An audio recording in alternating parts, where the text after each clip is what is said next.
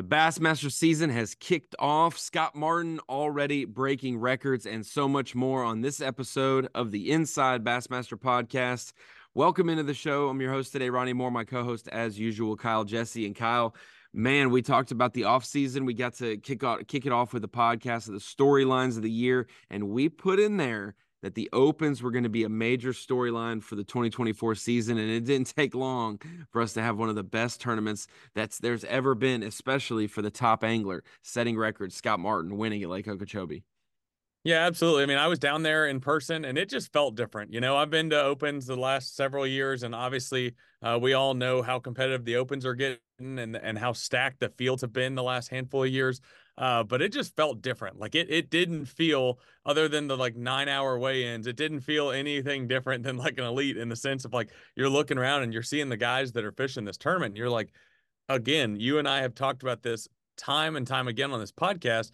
You're like, you have to narrow this down to 9 guys that are going to qualify. It's like, who would I even pick right now? Because I have like 30 plus guys that I think could reasonably do it. So it felt intense, there was that intensity there at the tournament. Obviously, everybody wanting to get out to a good start. And yeah, like you said, how could you not? I mean, how could you imagine a better finish than the way it turned out? Like Scott Martin in his hometown at Rollins Marina, breaking the record on Okeechobee, catching 9-pounders left and right. I mean, what a freaking tournament to start the year off. And it's got me excited for the rest of the season. That's for sure. So if you were under a rock this past weekend, maybe you forgot the tournament season started February 1st through the 3rd. We were at Lake Okeechobee for the first St. Croix Bassmaster Open of the year, kicking off the EQ points race, the season-long journey to qualify for the Elite Series. And Scott Martin won the first event of the year in his home lake. He did it with 90 pounds, 6 ounces, breaking the all-time Opens record held by Gerald Swindle for the longest time since 2011. So it had been over a dozen years Gerald had that record, and it fell by basically 10 pounds. That's what Scott Martin beat it in 3 days. Averaged 30 pounds a day for his each day of the competition. He had 33.2, the largest single-day bag in Opens history on day 1 of this event. Had another 25 and change on day 2, and then dropped in 31 and change on the final day to win by 21 pounds, 11 ounces. To think that Tucker Smith, Randall Tharp, and the rest basically averaged 22 to 23 pounds a day and lost by 21 pounds, 11 ounces. It's the second biggest winning margin in BASS history, right behind Patrick Walters' feat at 2020 Lake Fork Bassmaster Elite. So we're catching you up real quick.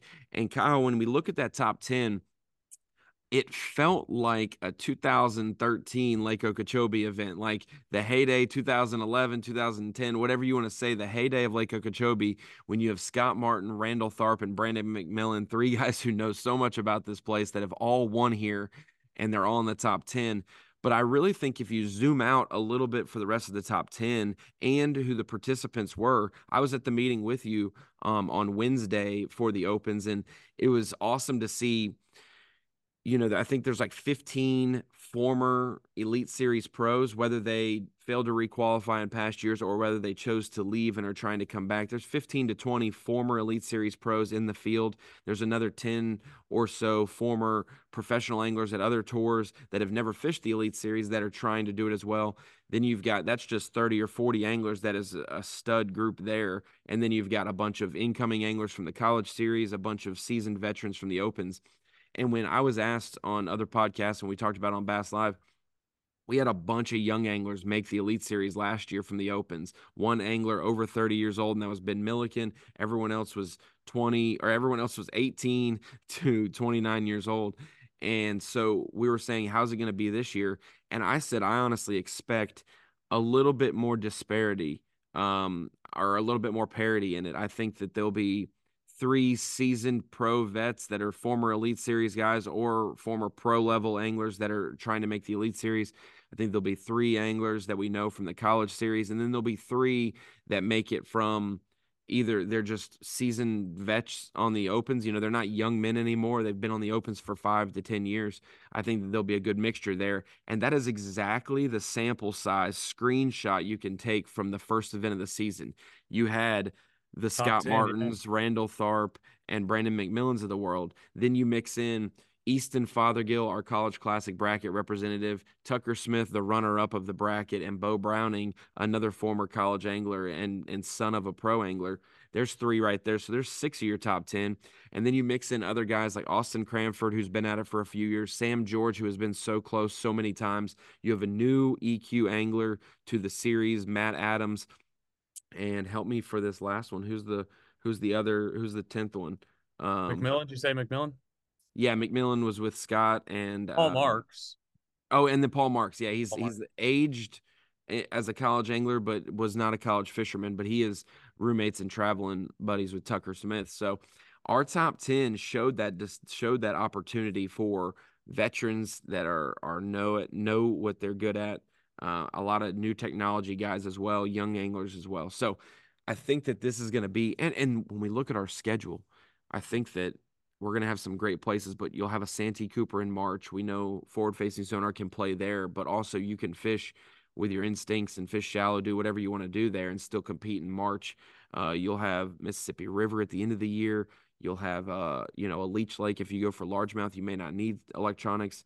Eufaula, Logan Martin.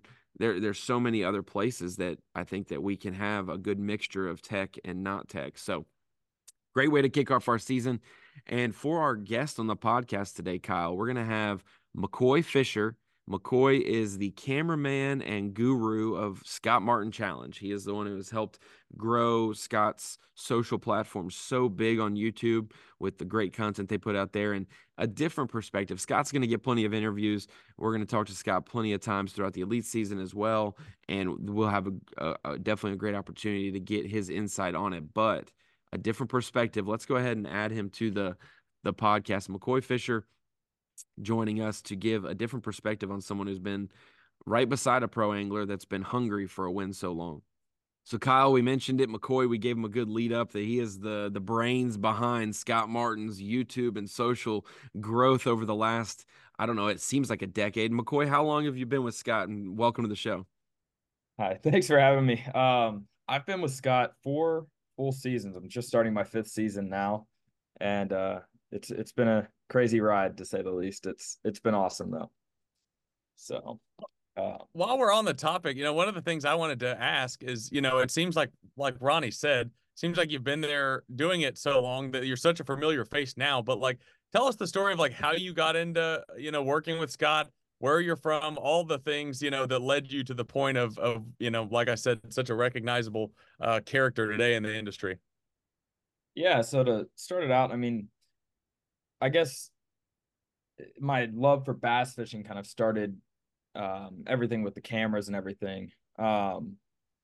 Back in high school, when I was about 16, I kind of started watching YouTube. I got introduced to, say, the Guggen Squad on YouTube, who I think got a lot of kids into fishing, and particularly I was watching John B and liked how he really focused on the filming and the cinematic part of it.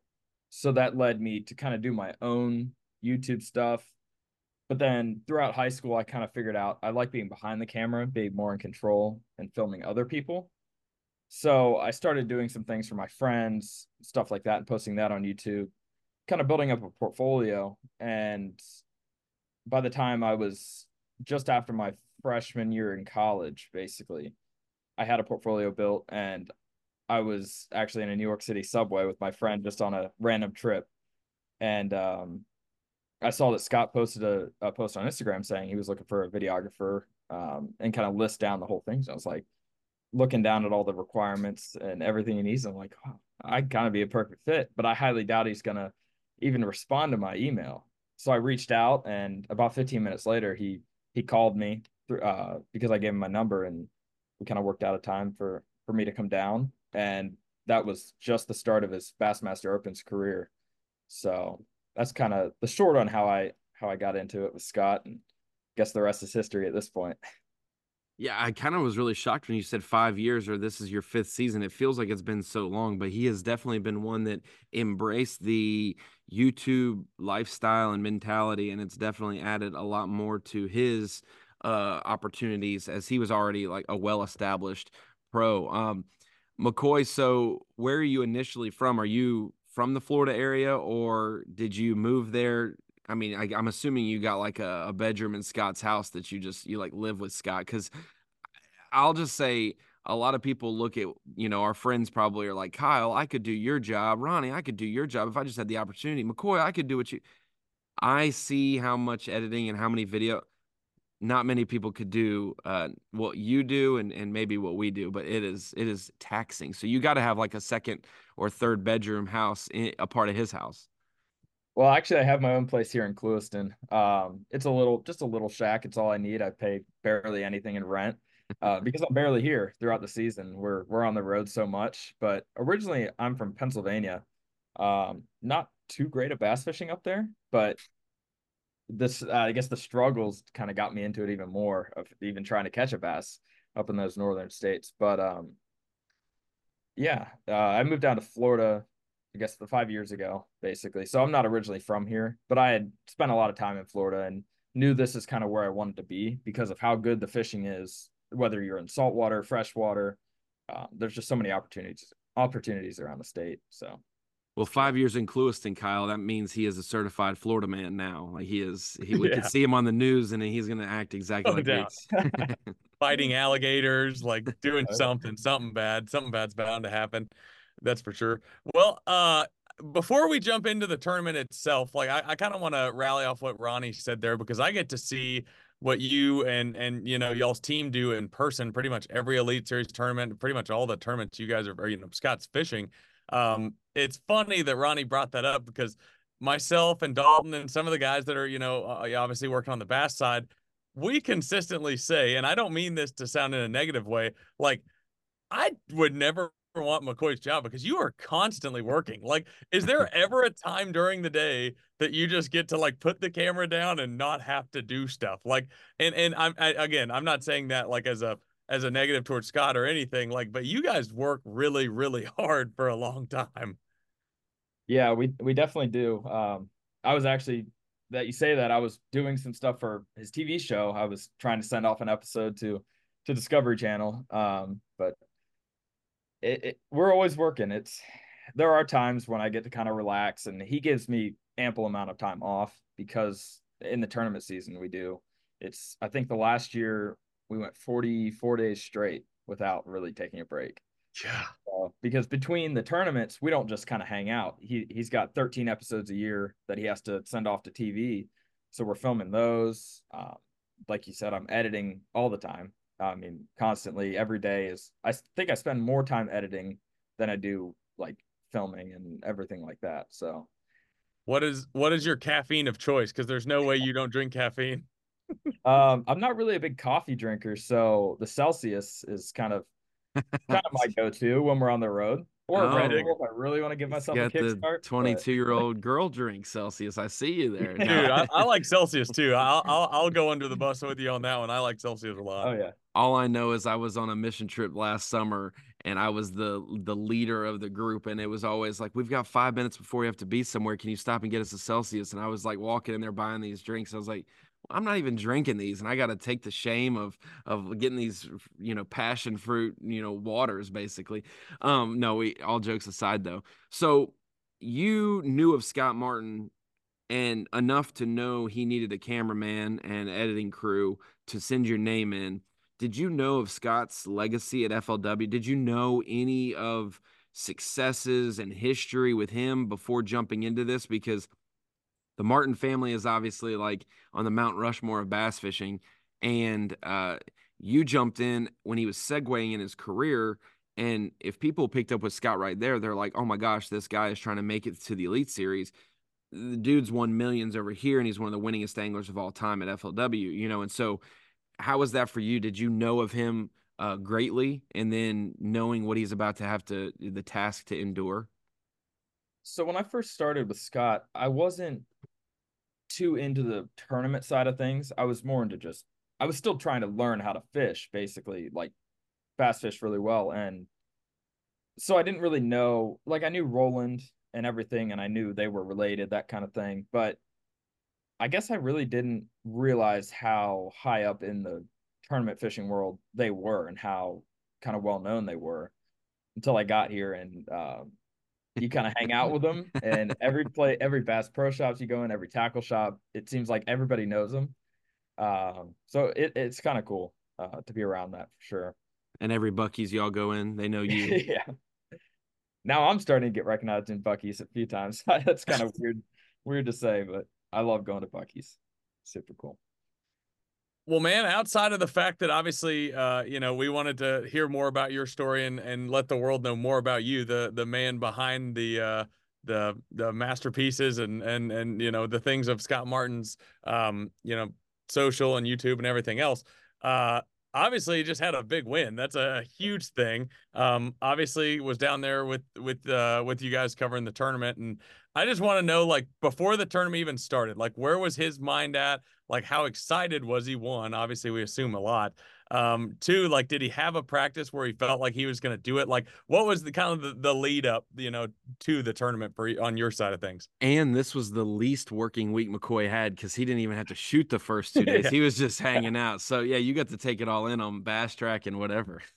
Yeah. So Scott, I mean, honestly, he sometimes gets kind of nervous, especially being on your home water. There's a lot of pressure. But this week was kind of different. He seemed just very calm and at peace the entire week. And him and I, we'd sit in the boat every night and just kind of talk about what he saw, what he's thinking. I went with him in practice one day just to ride along and film a little bit, but we just kind of break down the day and just kind of talk about it. And he seemed to be very kind of dialed in. But the stuff he actually fished in the tournament, he didn't find until the last day of practice, which was that half day, whatever. And he really didn't think he was on the fish to win. He thought maybe he could catch 20 pounds a day, which was would have been good, but definitely would not have won the tournament and would not have done what he did in this tournament. The perspective, just being with him was super kind of cool, just to see it from that side of it, and not having to shoot it on the water the first 2 days was nice because I'd come home, I'd work out, I'd just kind of hang out, and that's not normally the case when we're on the Elite Series. We're always out there on camera boats, shooting the event. But he said, hey, I'm going to be basically in a community hole. I don't want you to be out there in another boat taking away water from some other boats, the competitors, because that's just not fair. So I was like, okay, cool. I get to relax. But I really do wish I was And out. it would bring more attention to him when he was being sneaky ninja, like unwrap boat, buff Yeah. up to his eyeballs. Like he was, I think Kyle said, yeah, Dalton took photos of Scott for 30 minutes before he realized it was Scott. He's like, who's this guy catching big ones? And then it's like Scott Martin. He's like, oh shoot, that's Scott. So Yeah, the story of like how when he recognized it, to me was like the funniest thing ever. He's like McCoy said, this area was like filled with boats. If you looked at bassmaster.com throughout the week, I mean, it was just a ton of boats in one area. And Dalton said he was covering, this guy. And he catches like a 6-pounder. He's like, oh, this guy's pretty good. Like, I don't know who this is, but he's pretty good. He said he gets the fish in the boat, and Dalton's trying to like get him to hold it up. And he's like, what is this idiot doing? Just hold the fish up so I can take a picture of it. So he sneaks behind the console of the driver's console and like holds the fish up and kind of smirks. And he's like, is that Scott Martin? It's like, what the hell? Like, it's just like so unexpected. And then that was when he texted everybody. He was like, dude, Scott Martin's in an unwrapped boat, and I've been shooting him for the last like 30 minutes. I had no idea. No idea. And people actually thought like that was purposeful, that he was trying to kind of hide. And we'll go with that story. But it's just with the switching of sponsors and everything, we just had some issues getting it wrapped, and the truck's unwrapped, the boat's unwrapped. It just looks like we're trying to hide out there. But yeah, no, and I mean, it is exactly justified. If your Elite Series season starts in 3 weeks and you have a local tournament on your home lake, that you don't need to wrap it for that. It's all good. That's true. And so it made it even better. That's why I told McCoy, like at weigh-in one day, he was like, I hope people aren't thinking like we're trying to do that intentionally. I was like, even if you are, like, it's perfectly fine. Like, there's literally nothing against it. Like, yeah, in my opinion, it's very smart because you see it's that refreshing, Yeah, for sure. To know that you can run around and someone's like, well, there's a skeeter. And then they're like, they don't realize who's in that skeeter. So tell me what it's been like going through the opens, he had that stress. You're getting into tournament fishing that first year or so, of his journey, making the Elite Series, and he's one of the best anglers of all time at FLW. And it hasn't been easy on the Elite Series like a lot of people thought.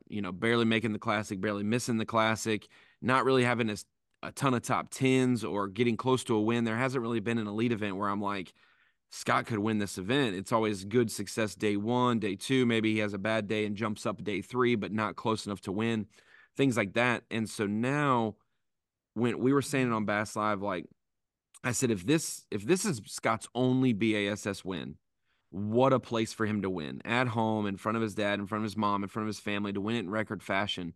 But we take wins for granted. And for a guy who's won so much at FLW, who hasn't won anything at Bass, but his family has such a reputation of winning, has that weighed on Scott? Do you think he's tried to go out and win, or tried to go out and has he fished differently now that it's been a few years since he's won one, and now he might unlock something and fish differently now that he's got to win? Yeah, I mean, especially with the points on the line and trying to make the Classic, because that's part of his unfinished family business. There has been a stress to kind of fish a little conservatively, and he's kind of gone back and forth between just fishing to win, fishing conservative. And I think fishing conservative definitely hurt him a lot, as I see it hurting a lot of other anglers. But it's been very kind of cool to sit back and watch the entire process of how each year changed because of how stressful that Opens year was.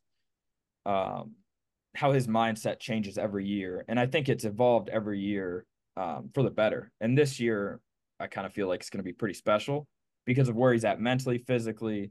And now he doesn't have the stress of making that Classic with the points. So I think it could be a dangerous year. So. Ronnie You said that. Well, you said that perfectly there. Like physically, I know he's talked about like his either working out or just eating better and losing weight. Like, has he lost like 30 pounds? Like, he does look a lot healthier. He looks like he did maybe like 5-6 years ago, like younger wise. Like a lot of people comment that on YouTube because I run our Bassmaster YouTube and I see like Scott looking good, man. And it's like, I try to look back and be like, well, he never looked bad. Like, so, but what is he his health wise? Yeah, he's a workout freak, that's for sure. He's definitely eating a lot better. And I've kind of hopped on that with him. I don't eat as well as he does, but we work out just about the same. We have a local place here in town that's a CrossFit place that it's what we like doing, and we go on the road sometimes when we have time. It's kind of hard to find time on the road. But just he works out probably 2, maybe 3 times a day, which is wow. Insane. So I don't know how he has time for everything he does. Well, you don't need to eat good. Yeah, you're like 25 or 19 or whatever you are. Like he's like almost 50. He's got to do that. But go ahead, Kyle. I did make that observation, so I wanted to point that out. Well, one thing that you had mentioned obviously was how special the win was, and I think everybody felt that way. You've seen that like you said, in the comments and the viewpoint, and the page views and things of that nature on Bassmaster's YouTube and the website. But in person, it was really special. Like Scott's like entire family was there. It was. I mean, I was gonna say like half the town of Clewiston, but it might have been the whole town. I'm not sure. It seemed like there was a ton of people there for an Opens weigh-in. Just like reflect on that. Like tell everybody, that wasn't there what that was like, because I got to see that firsthand, and it was quite the chaotic scene after weigh-in there. Yeah, I mean it was definitely a surreal experience in the moment. Mainly for me it was a little tough because I hadn't filmed a win. I didn't know exactly how to go about that, so I just tried to get whatever I could. But shots fired. Fired. It didn't hit me until a little bit later that, wow, this was really special. And Scott and I had a long talk yesterday just about how God's timing is perfect. And I think this is the first time, and correct me if I'm wrong, that Bassmaster's been back to Clewiston since 1991? A long time ago. Yeah. And I believe Roland might have won that tournament. So it's crazy how they haven't been back since then. And that's his first Bassmaster win. He had seen his mom win there, his dad win there, and now it's just perfect that he wins there. And obviously they're getting up in age. It could be the last time they see him win, but hopefully that's not true. And it's a super surreal experience, and I fully haven't taken it in yet. Not until I get through editing the videos, and I'll be able to relive that and be like, wow, this was super special to even be a part of. Which last night I left Bible study at 8:30, came up here Monday night, plugged in all the footage so that today, when we're shooting this podcast, I can give you footage of Scott. So just know it's right when we hang up here, we're gonna be working on that. But yeah, Scott, when I talked to him, I got to, we're doing 1 day of live on the Opens, which, by the way, it was the most viewed Opens live on Bassmaster.com ever, views wise. And I know FS1 was probably just as good because of how awesome, the storylines were playing out there. So, that's super cool to kick off the year with big numbers like that. And I talked to Scott Thursday night, and just a 5-minute conversation, like, congrats, man. Like, hey, make sure you catch him more than one day, because at the elite last time you caught him one, like, make sure you catch him day 2, and joking with him. Then on day 2, I talked to him, and I didn't want to make him cry on the phone, but these guys are human. There's a lot of things that mean stuff to him. So I asked him, what would it mean for you to win here? And he said, I was just a kid, he got his dates a little mixed up, but he was like, I was just like a 13-year-old kid, and I saw my dad win here in Clewiston, and it was in that moment that I knew, like, I wanted to do that. Well, I went back through and looked, and, like, he was born in 75. His dad won in 80. I was like, okay, that was the first time we were there at Okeechobee. He was only 5, so that couldn't have been it. So I go up for the next roll and win, and it was 91 for that invitational. So I tell one of our editors here during live, midday after Scott catches that first 9-pounder while we're on break, I was like, hey, it looks like he's going to probably win now. That was the one he needed. And then he started to pile on even more. But we went back and found that 1991 weigh-in, because we have done all this cast stuff. They've made all the cast archives for the shows. So we have a bunch of Roland Martin stuff. So we found that 1991 invitational that Roland won.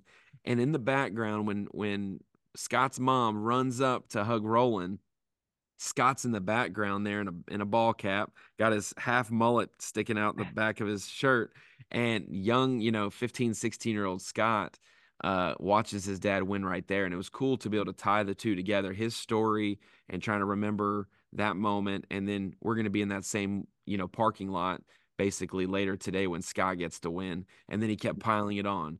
And now it's like, not only is it a win, it's a record. And now it's going to be blowing the record out. And now we were like, catch a 10.5 and you'll break 100 pounds. Like, screw it, just go break 100 today.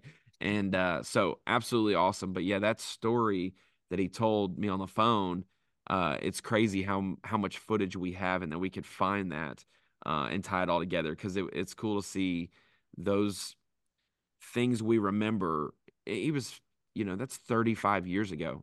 That's 30 years ago that he remembers that. And so I hope in 30 years we remember, this classic meant a lot to Kyle, and this classic meant a lot to me. And, and you'll probably still be editing YouTube videos in 30 years, and you'll be like, I remember my first YouTube video. But very, very cool to tie it all together. Yeah, definitely. One thing I did want to hit on, you kind of mentioned it there early on in the podcast, is like, you can't really do much of anything with Scott around fishing, like you said, at Bass Pro Shops, places, tournaments, anywhere where he's recognizable. I mean, I'm sure he can, go to the grocery store and random places and people probably doesn't know who he is. But like, what is that like? Because I know you've helped all of us at one point or another, like, get in contact with him for, like, an interview or whatever it may be. Like, I'm sure that's probably one of the parts of the jobs that you probably didn't even realize was going to be as prevalent as it is. What is that like, having to juggle the, I guess, as much fame as you could have as a bass fisherman, I guess? Yeah, it's definitely a learning experience. You learn every day with how to deal with that. And it's sometimes a lot to juggle, especially during the season when you've got editing and we're shooting a video here. We're going to drive 14 hours to this next lake. And then something comes up, and it's definitely been been an experience for sure, and a little stressful to say the least, but you learn how to mitigate that stress and kind of get on with your life. And it's not the easiest, but it's been good so far. Tell us a little bit about Roland. The opportunity to, I believe you've probably jumped in and helped Roland, start his YouTube, or maybe you just gave advice, whatever. But those two, what's their relationship like? Because I think it's the most interesting thing is oftentimes sons want to make their dads proud. Like, even if they know their dad is, I know my dad is proud of me and he watches Bass Live all the time. But if I can do something or perform to a great level or do my job in the best way, maybe I can make him even more proud at times. It's odd to say that for a guy who's won so many tournaments and so much money and things, but when your dad is Roland Martin, there's still got to be a moment where Scott wants to make his dad proud. And I feel like this weekend was the cherry on top of fulfilling that whole, like, my whole career. And we won here in Clewiston, BASS, where my dad has so many wins, so many AOIs, all that stuff. Right. Yeah. Their relationship's good. And we normally film a TV show every year with Roland, and it's always a great time. He's a character to be around. But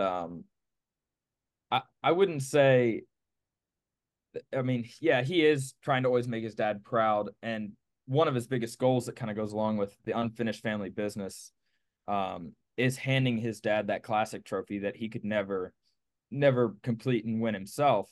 I think that's how ultimately Scott would view making him proud. But yeah, it's Roland's been doing good on YouTube and everything like that, and he's actually probably more active than Scott and I right now. He guides almost every day. Yeah, So he's that's a fishing machine. To see him very often. He's a machine. He's always at headwaters doing guide trips and just absolutely is ate up with it. Loves it. Still throws a cast net for shiners. So it's really awesome when we get to spend time with him. Well, that's fantastic. Is there anything in the works for this year that's different than maybe past years that you can give a preview to for Scott's channel and for your endeavors before we let you go? Because I know, I mean, you guys go to other countries together and shoot things. You guys, obviously, I hate that you guys aren't in the Bassmaster Classic, but just know that the expo, you guys are going to be carrying the weight, because there's going to be a lot of people in the expo to see Scott and to see the whole crew and to be a part of Scott Martin, at the Classic Expo. Yeah, this year we're super excited for this year. There's possibly a series coming down the road where we're going to be traveling a lot overseas and kind of doing a lot of fishing overseas, if we can fit that in our schedule, our busy Bassmaster schedule, and then the postseason schedule as well. But I do know we have a trip planned to Italy, actually, to do some bass fishing for the Black Bass World Championship that we've competed in the past few years. That last year took us to Portugal, which was an experience in itself, and I'm super blessed to be able to travel along with him and document that entire thing. We're always kicking around different series ideas, and obviously with the tournament videos, my biggest goal is to kind of improve them every year. And I hope I've done that in the past, but you don't really see it until you sit back and watch them again. It's a lot of work in the moment, but that's my biggest goal for this year, and just to make the videos as cinematic and awesome as you can while telling a good story. Well, all I know is that here we came up with an idea called Unfiltered, and it's just taking an angler's full day, cutting out, maybe, when they go to the restroom or when the camera goes black, but very minimal. And it's just the whole day, everything recording the camera.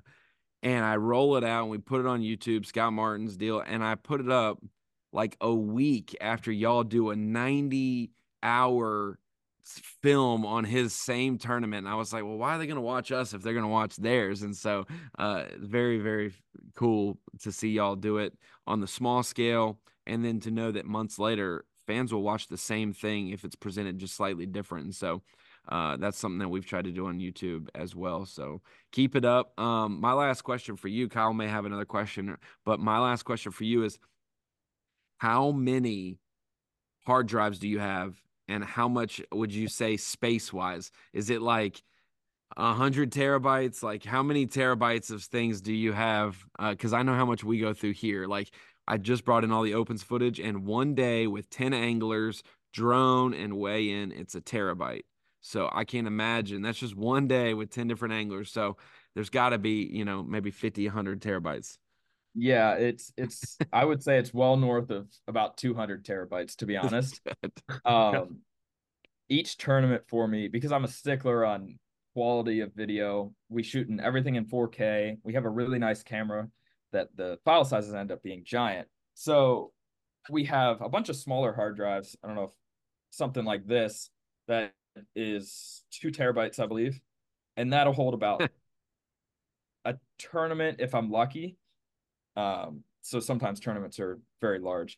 But then we also have these 12 terabyte giant hard drives. And I have Xbox 360s. 7 of them sitting right next to me. So that's all of our archived footage basically. And I know we should probably have like a RAID system because these hard drives can obviously go bad, but it's a lot of footage. We got copies on copies on copies, and that's why we've been digitizing all the old film, because the film is degrading and breaking down. We might not be able to go through the old film anymore, and so that's a problem that very few in the industry, I guess, have to have is how much storage you need.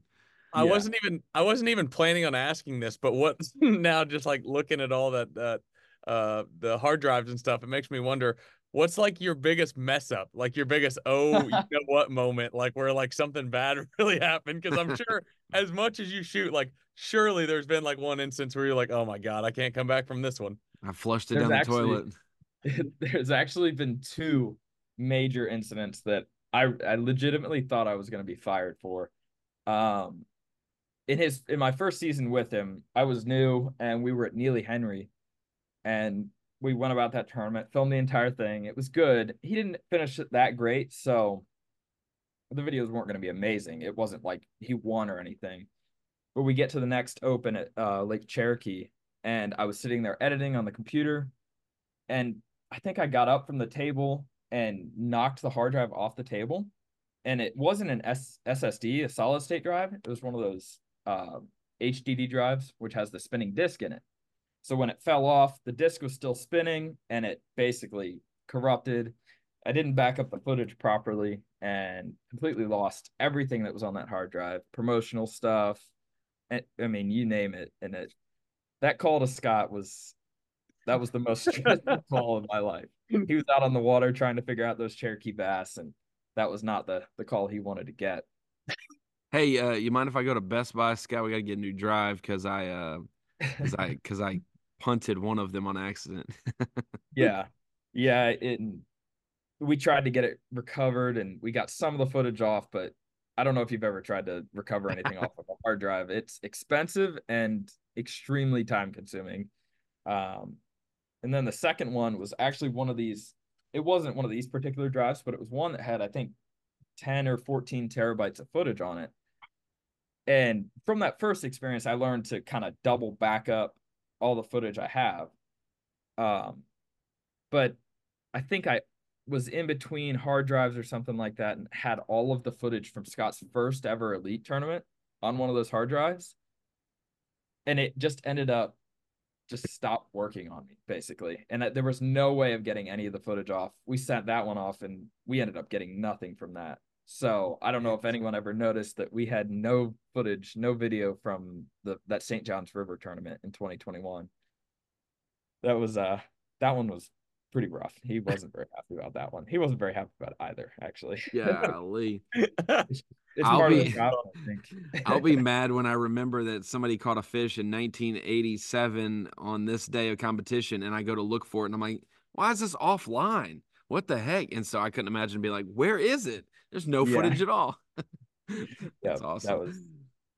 That's also we should give you some credit though, because 2021. I mean, you haven't had any big mess ups since then. That's a lot of flawless efforts there. So Scott's a very forgiving man. Two mess ups in the first 2 years. Yeah. There's been some other mess ups that I've made aside from video editing and stuff like that he's very been very forgiving of. Well, you're a truck driver, you're a video editor, you are a TV show editor. There's a lot of different hats that Macoy wears, and I appreciate you joining us. Scott got it done. He's already punched his ticket. He's the first man out of the 2024 Classic and the first man in the 2025 Classic, and we don't even know where it's at. I think one man may know, and that's Eric Lopez. And so, and that might not even be finalized yet, but congratulations to all of Scott Martin's team and family. Super great week to kick off the year. And it kind of feels like this is going to be a great year. We weren't playing favorites, anything like that, but the way that event played out with him winning, catching 30 pounds a day, and second place catching 23 a day, but still losing by over 21 pounds. Crazy. So congrats to Scott and the whole team. And we look forward to seeing what you make out of his winning moment, since that's all you shot basically. Yeah, it should be awesome. I thanks for having me on. It's been fun. Of course, Macoy Fisher, the real Macoy on Instagram. If you guys are looking to get into video editing, cinematography, videography, whatever ography you want to talk about, McCoy's your guy. And he also needs some people probably to help him out. So be on the lookout. He might be getting some people part of the team. But appreciate you joining us, man. And if you ever need anything, let us know. Awesome. Thank you. Thanks, McCoy. Macoy Fisher, the cameraman. Him and Kyle Vandiver are probably the models of excellence for when it comes to bass fishing, video and media for Elite Series Pro. So definitely one to admire and follow and pick his brain if you get the opportunity and you want to get into this field. He definitely, I couldn't imagine being, a part of a 1 or 2 person team responsible for cutting shows for Discovery and where Scott's shows end up. I think they were even on ESPN last year or something like that. I'm a part of a 10 or 15 person team here. And amongst that, we have a 3 or 4 person team that does shows, but we're not the ones shooting it and then editing it. We're just the ones editing it. So absolutely monster of a worker, Macoy.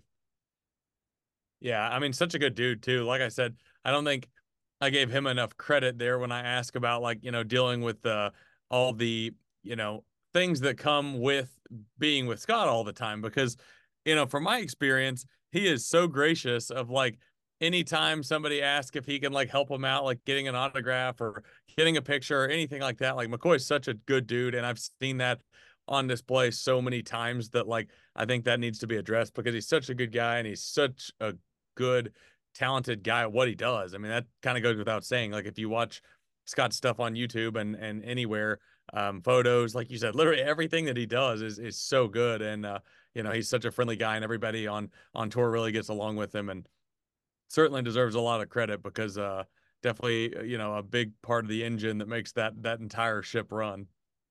Yeah, we've talked about it plenty. I took over the Bassmaster YouTube in 2019 or 20, I think it was 2020. The second half of the year, COVID's running rampant and things are shutting down. We're about to start the Bassmaster Elite Series season back up, and we're going to have the fall trail. I take over the YouTube, and it's a monster. Daily content, putting it out. You could be on vacation, but you've got videos scheduled to post each day that you're gone, and you want to monitor and keep up with things, make sure they go right. And so we definitely have families that are gracious to our work schedules because it's never ending. And same with managing the website like you do with all the content that flows through. So definitely bless the ladies in our lives that put up with that.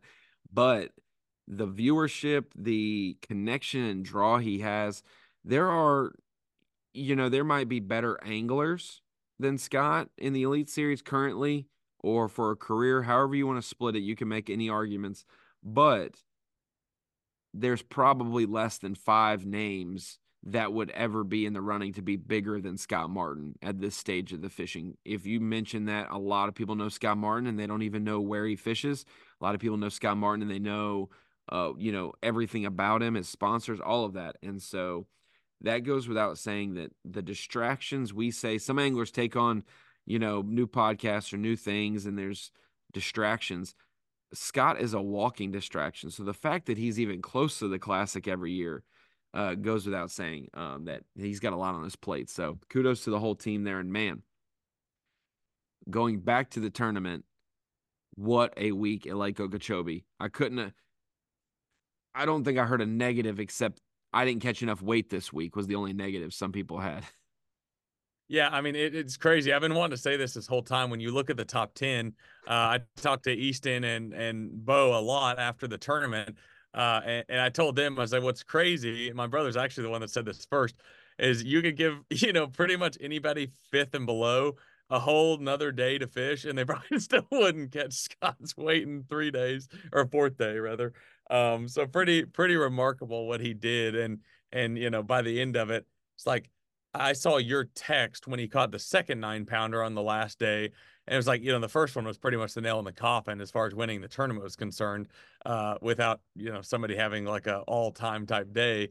And then when I saw your text and said he caught a second 9-pounder, I was like, what are we doing here? Like, dude is about to blow it out of the water. It's not even noon yet, and he's literally ran away with this thing to the point where like nobody's gonna come back. But really an impressive performance. And when you think about it, like you said, the record for 3-day Bassmaster events being broken. I mean, that like I'm not saying that hasn't been covered. That's been definitely, talked about a lot. But for that to have been a record for so long, and then to get broken, I mean, it is crazy that was a huge part of Bassmaster history, on top of just being such a crazy event where Scott wins, in his hometown on his home lake. Yeah, and I think even if you go back, like 2011 was when Gerald Swindle at his lone victory with BISS, which was at the Kissimmee chain. He catches 80 pounds, 13 ounces for 3 days. That's the Opens record. But before they were the Opens, there's other 3-day tournaments the BASS had, and Byron Velvick even had a record of 83.5. And so people are like, well, he hasn't broken the 3-day record yet. I'm like, okay, so the top 100s, top 150s, that was the Elite Series back in the day. This is the Elite Series now. Those were the Opens back in the day. This is the Opens now. He has now smashed both of those. And like we were saying, I went straight into fan mode at a certain point in the day and was like, just while you're here, just catch another 10. Like, why don't you just make 100 pounds? That's crazy. And so Scott actually said to me on the phone that, his bass track was a little heavier than what his final weight was. And we were all a little deceived that those fish look like 10-pounders. But he said, dude, I think that they dropped their eggs right before I caught them. Like, they didn't drop them in the live well. There was no slimy eggs in the live well, that they had spawned out. But just like a pregnant lady, she gives birth to a baby. The next day, she's still got a belly. It takes a long time for it to flatten out. For bass, it's much quicker. Sorry, all the ladies, I just compared you to bass, but spawn, they dropped their eggs and that fish still looked full, but he said that belly was probably a lot more empty than it looked. And so those fish didn't weigh, the 10-pounder that we thought, or a 9.5, they both weighed, 8.5 to 8.75, but no shame in that. Still a huge day. So let's get into it a little bit more about the tournament and then what we're going to look at for next week as well. So while we were doing Okeechobee, they also had some college event at Clarks Hill, the Lunkers division. That was stop 1, I believe. And a solo angler, Anderson Jones from Lander University, wins that tournament for 2 days, 44 pounds, 43 pounds. Great weight for Clarks Hill. It was great to see us visit that place again. And man, to have it to be a solo angler, win a college event, that's absolutely a phenomenal feat. So that happened. There was also a high school event, Carter Pajeski, CJPJ, on Instagram. He gets the win with his partner. Sorry, I do not know off the top of my head his partner's name, but they got the title for their single-day high school event. We also had the juniors competing the same day as high school to win there as well. So we had that tournament going on, and we get to Okeechobee. We've talked about Scott Martin. When we look at that, he is only in that division. He's only fishing Okeechobee, Santee Cooper, and Lake Hartwell for a shot at the Bassmaster Classic. He now just needs to compete in those 2 events to make the Classic official. He'll actually probably be double qualified. He'll probably qualify, legitimately through the Elite Series points before that final Open and then maybe he'll double qualify if he continues to show up. So huge for Scott. But when we look at the points race for the Tackle Warehouse Bassmaster EQ points race, Tucker Smith is our leader by 2 ounces. He beats out Randall Tharp for second place. So Tucker's got the most points for an EQ angler. Randall Tharp next, and it goes down the list for the rest of the top 10. So now we've got to think we've got a good group in the top 10 in points going into Ouachita. Bo Browning's in the top 10. He could be the eventual points leader after 2 events. I could see Tucker continuing it. Paul Marks, Randall Tharp could catch him just as good. And then we've also got, I think I looked at it, there was 13 former professional anglers, whether the Elite Series or elsewhere, that are in the top 50 in the tournament. So we've got a good percentage of guys signing up to make the elites that are still quote unquote in it after one event. Not many really bombed and took themselves out of it.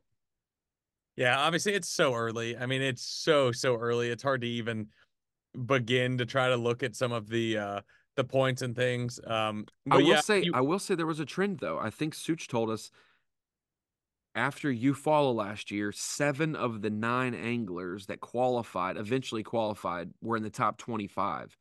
But that's because so many, like the top 5, didn't miss a cut for yeah, 3/4 of the season. So really. not to counter argument you, but like we were trying to figure out what that drop dead. If you finished 80th, are you out of it? If you finished 100th, are you out of it? Well, you can tell Such know, that that's a small sample size. Yeah, 1 year it's 1 is year. not enough to be justifying that that's going to be the case.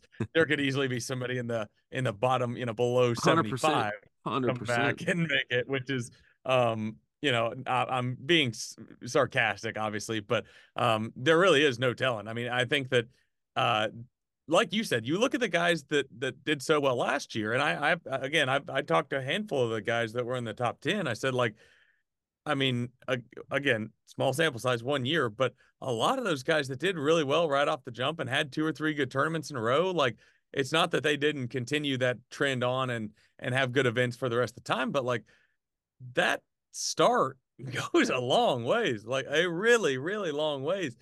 Like there's pressure no matter where you're at. There's pressure if you're in the top 10 right now. There's pressure if you're in the bottom 10.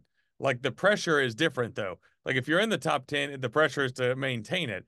If you're in the bottom 10, the pressure is like, I can't afford to do that again. Yeah, Like day there's to day, no way I can pressure. Yeah. right. It's like, it's a different pressure. So, having a good start is obviously a huge thing. Like you said, you didn't really feel like any of the guys you might have on your radar like just bombed by any means. So, it's definitely going to be interesting. And I think Ouachita, I can't really decide where I'm at on that tournament because obviously it's one of my home lakes and the one that I grew up fishing. I'm just super excited to cover the tournament because I think that, even since I moved from Arkansas to Birmingham, fishing has changed a lot with forward facing sonar and things like that. I have really high expectations for the lake. Like the weights typically this time of year, like a lot of places, are the best they'll be all season. And I think given some consistent weather, I think there'll be guys doing a lot of different things. Obviously, live scope will be a part of it. But I think that there's a bunch of the guys that you look at the top 20, where it's like it's hard to imagine they would go to Ouachita and struggle. But again, that's bass fishing, and there's really no telling what could happen. But Yeah, let's pull it. Let's pull it up. We'll do that. We'll just bring it up. So Tucker if you Smith can, leads it. Randall Tharp, right. Paul Marks, Matt Adams, Austin Cranford, Easton Fothergill, Sam George, Bo Browning, Brandon McMillan, Trevor McKinney. That's your top 10. And just below that, Emil Wagner, Bobby Bakewell, Joe Weiberg, Evan Kung, Ty Faber, Andy Newcomb, Mike Sermon, Keith Tuma, Elijah Benson, and Clark Green.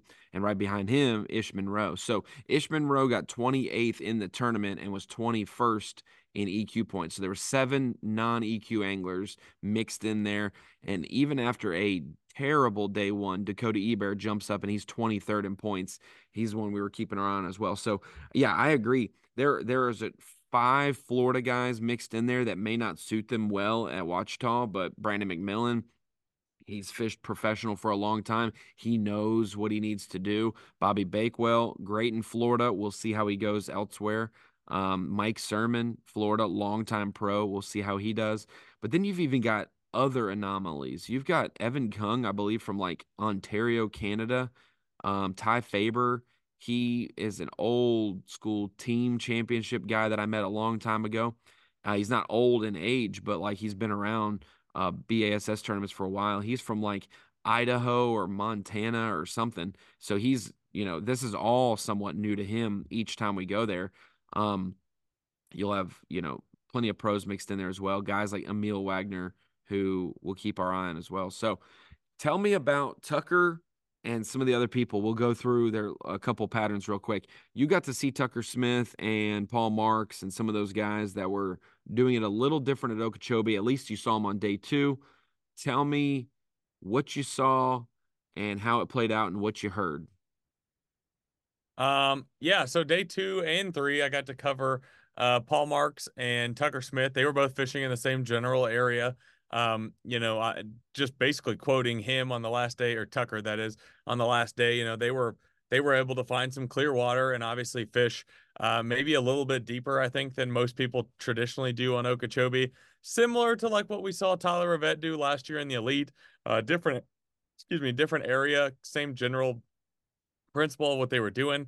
I think they wanted to find something like that in practice and get away from the crowds. Obviously, we hit on that earlier in the podcast, but fishing around a crowd was a really big deal, and it always is at Okeechobee to a certain degree. But like some of those areas, on the North Shore were insanely crowded. I mean, like the most I'd ever seen in a general area.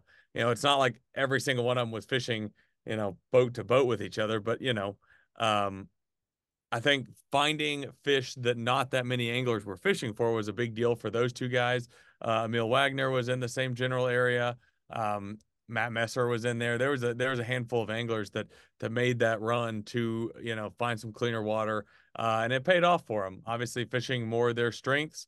I don't think I'm giving away any secrets. If you watch live, they're definitely fishing spinning rods and more finesse tactics. So definitely a little unique for Okeechobee, but obviously after seeing what Rivette did last year at Okeechobee, it's less of a surprise, I would say. And I think that, that almost kind of opened the eyes and opened a path for guys that want to go there and more focus on forward facing sonar and like finesse, deeper water. There is places that, allows that. So, that's how Tucker and Paul fished, and I know Emil did as well. So, definitely a little different. Tell me, if you were in that area, you might have turned your electronics off, so you might not know, but what were those, we think about forward-facing sonar fish that are just suspending or just out in the abyss. These fish were on the bottom, according to Tucker, but were they on, did you get to hear what kind of structure it was? We got to see his graph for just a minute, but any structure or bait presence, like what, was there any type of forage, any type of water movement in there, any structure holding them? Because Tucker, I don't think he moved his boat for like 3 hours at one point in the day, and he was backed up against one of the banks, pointing towards the inner rim towards the lake, and just sat there and caught a few, but also just stayed there because I think there was 15 to 20 fish on his screen when the cameraman showed us one time. So did anything that was key, like structure out there, bait fish presence, or was there any kind of current in that rim canal from the locks? Because you have to go from the lake to get to the rim ditch, you got to lock through. I don't know how long it takes, but you do at least have to lock through. Correct. Yeah, it's not a super long process based on what I could tell.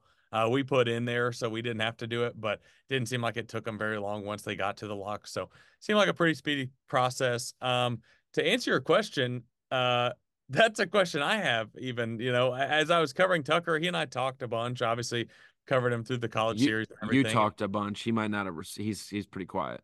No, he talked, he responded. And that's what I had told my boat driver. I assumed, based on watching him fish, kind of the baits he was throwing, the things he was doing, from idling and running around in that rim ditch, some of the water was, upwards of 20 foot deep. I'm not saying it was 20 foot, but 17, upper teens. And when I see him fishing, doing what he's doing, my assumption this whole time, especially throughout day 2, was that those fish were suspended off the bottom, chasing bait, were not on the bottom. And I even told my boat driver that. And then the third day, excuse me, I asked Tucker and I said, I assume they're like relating to bait. And he said, no, they're actually just sitting on the bottom. He's like, and there's a lot of them, but like a lot of times they're harder to catch. And obviously I think one of the biggest things with forward facing sonar, just in general, I'm not giving away any secrets here for somebody that's done it, but like is keeping the bait above their head. So maybe it just appeared that the fish were suspended because he was working the bait above them. But no, I don't know. As far as structure is concerned, I couldn't tell. I didn't have my graphs on, and I didn't ask him. At that point, I was so It confused. didn't look much. It just looked like not like a tabletop, but it did look like once it dropped off that ledge, it just was a smooth bottom down there. And he said like 8 to 12 feet was where, a lot. And Paul said that. But Right. obviously there could be deeper spots as well. Hackney thought it was maybe like a pump, like where they pump water. Maybe it was some, not a bubbler, but like there was some kind of pipe going from the lake to there that, normally you can see, just like when you're in a pond and you see the sprinkler, there's pipe and different things that those fish will get on, out in the middle of a pond as well. And so we were wondering about that, but it Could is be. I interesting. didn't see it. It's interesting how they found it or find it. It's not an area that we've seen tournaments won at, but I asked Paul and Tucker and their roommates, and so when they put their heads together to go look for this pattern, when you're seeking it out, you can find it. That's a big rim ditch. That is a long way around. I want to know how long it would take you if you started and then just ran the rim ditch all the way around the lake, the circumference, and see how long it would take you. But that's a lot of ground to cover. They were in that, luckily in the northeast corner. So if they did launch it, the Kissimmee River, they didn't have to go super far, but they're lucky that they found it when they did. So it's interesting. I think they did do some pre-practice as well, so maybe that's where they got to explore that. But then we got to see Randall Tharp fishing bladed jig all 3 days, almost exclusively. Maybe he flipped in there and punched, some of the thicker stuff once in a while, but he attributed the jackhammer to all of his damage. And we got to see the new Zoom Shimmer Shad, actually a bait designed for forward-facing sonar. He used it as a chatterbait trailer. And, we know how good a chatterbait is. And that was good to see it show up in the top 10 in third place for Randall Tharp. We were wondering how long it would take for some of the bigger names that joined the Opens to make an impact. And it took 1 day of competition. And Randall Tharp was in the top 10 and is in a prime position to make his return to the Elite Series. Just one step out of 9 into the season, but a great start for him. Yeah, absolutely. And you said it earlier in the podcast, but I think that's the coolest thing is like you had guys fishing, off the bank, fishing live scope type stuff, and then you had guys fishing very traditional Florida style, obviously flipping and pitching, chatterbaits, things of that nature. Definitely a big start for Randall Tharp. I assume that's who you're asking about. I was reading an email as you were asking a question, but always working. Yeah. No, I can't stay in here for too long before somebody comes and finds me for something. But yeah, I think it was a great start for him. I got to talk to him before the tournament started, and I obviously was not here, at Bass full time, for a lot of his, career here at Bass, but he had this weird, like, kind of quiet confidence about him. You could tell he was like not even threatened by like the weather, like all these different factors when people were talking about it, you could just tell he just like was not was not threatened by honey badger don't care. Honey yeah, badger don't like care. it was very, very, noticeable. You could tell it was kind of like his mindset and that he was just not worried about it, which made me think he was probably on him pretty good. Certainly caught him really big that second day catching. I guess it was the second day catching the 10-pounder. It's hard to No, remember. day one. Was it day one? Yeah, he had 22 pounds and he had a 10-pounder, and then the next day he had 22 pounds, and they were all just solid ones. So it was like that's the Florida recipe. If you can't find consistency and you find just 2-pounders, 3-pounders, you got to have a giant bite. You got to have a big bite. And he did, and it bailed him out, and it gave him, I'm not going to say bailed him out, but it gave him a little bit of leash. I have one more day to figure out how to get consistent bigger bites. And then he comes in with basically like nothing, everything between 3 and 5 pounds, and catches 22 pounds the next day. Maybe he had a 6-pounder in there, but yeah, huge for him. And one thing I'll say about this, when we think about the community holes and we think about the things off the beaten path, there were 5 areas that basically occupied 2 boats each. Whether you were in a crowd of 10 boats and 2 survived, or you were a crowd of 50 boats and 2 survived. You had the Harney Pond, North Shore region that was Scott and Easton. You had the Tin House region that had Brandon McMillan and Bo Browning. Bo sampled other areas as well, but just thinking like those guys, hunkered in that area a little bit too. Then you've got, Tharp and Matt Adams in the Eagle Bay region, more northeast, east of where the Okeechobee ramp is, east of the Kissimmee River where it jumps in. And then you had 2 in the rim ditch with Tucker and Paul. And then you had 2 in South Bay with Austin and Sam. So I think it's cool to see how these were the key areas and how a couple people were able to survive. Now tell me, did you go check out the Moonshine area, which was very popular in the Elite Series event, and the water looked great, but nobody made it from the top 10 really, or there wasn't more people there. And some of the Florida guys are saying, maybe the water was a little cooler. And so Moonshine may pop off this week or next week, but it wasn't popping off quite like Harney Pond popped off. Yeah, so day one morning, my boat driver and I, that's actually where we started, and we took off right around the same time that the pros took off, and we sat in there kind of like a centralized place so we could kind of tell where the other boats were going to be and we're going and everything. And that was our initial reaction, was like, I can't believe there's not more boats in here. I mean, everything looks right.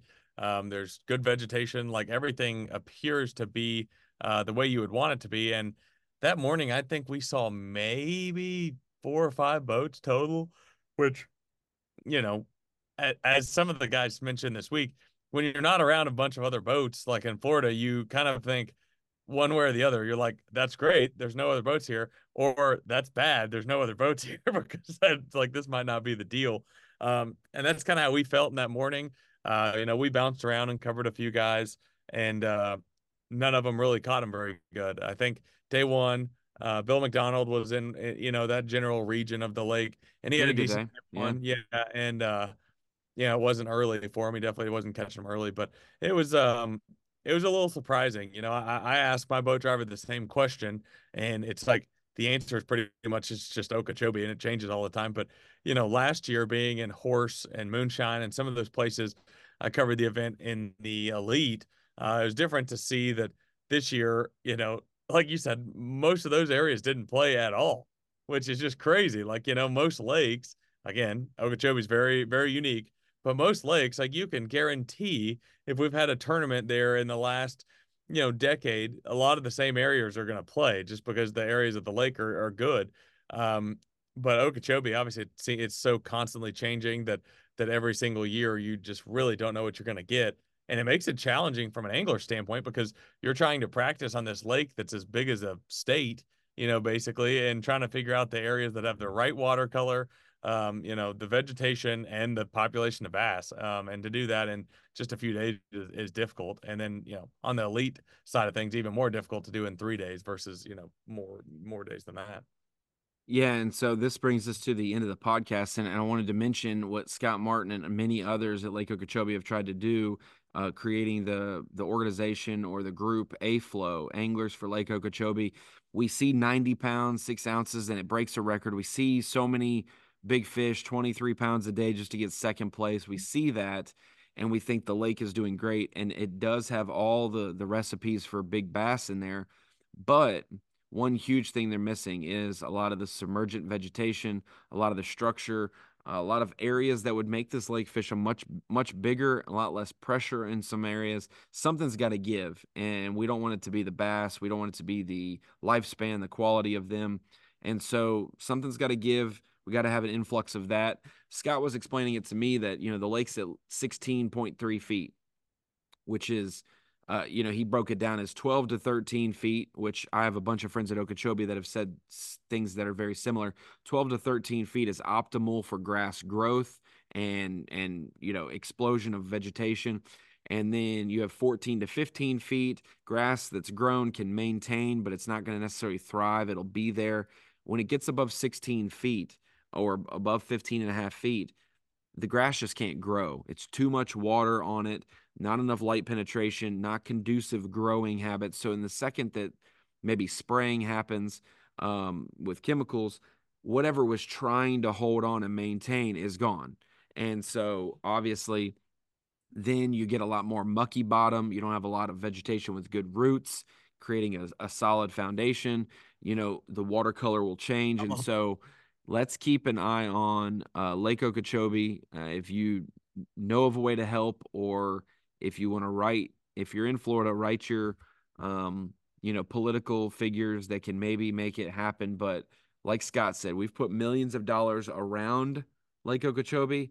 Let's put millions of dollars in Lake Okeechobee so that this gem and legendary fishery, one that we've visited 24 times with BASS, semi-pro and top-level events, that we can continue to visit Lake Okeechobee in the future. But Kyle, for this episode of the podcast, man, we're going to wrap it up. I think I'll see you next week at Lake Ouachita. I'm going to come down to some of the weigh-ins and interview some anglers, so I'll be able to see you and be around there again. And then we'll do live once again, final day of Lake Ouachita, or Ouachita, as the Arkansas people say it. As long as I'm not saying Ouachita, we're good. But Lake Ouachita, second stop of the Opens, it's coming right up. And then we will jump in immediately following Lake Ouachita and the second Open of the year into fantasy fishing and the Elite Series preview for Toledo, and we will kick it off then. But until then, we will see you for the Inside Bassmaster Podcast next time.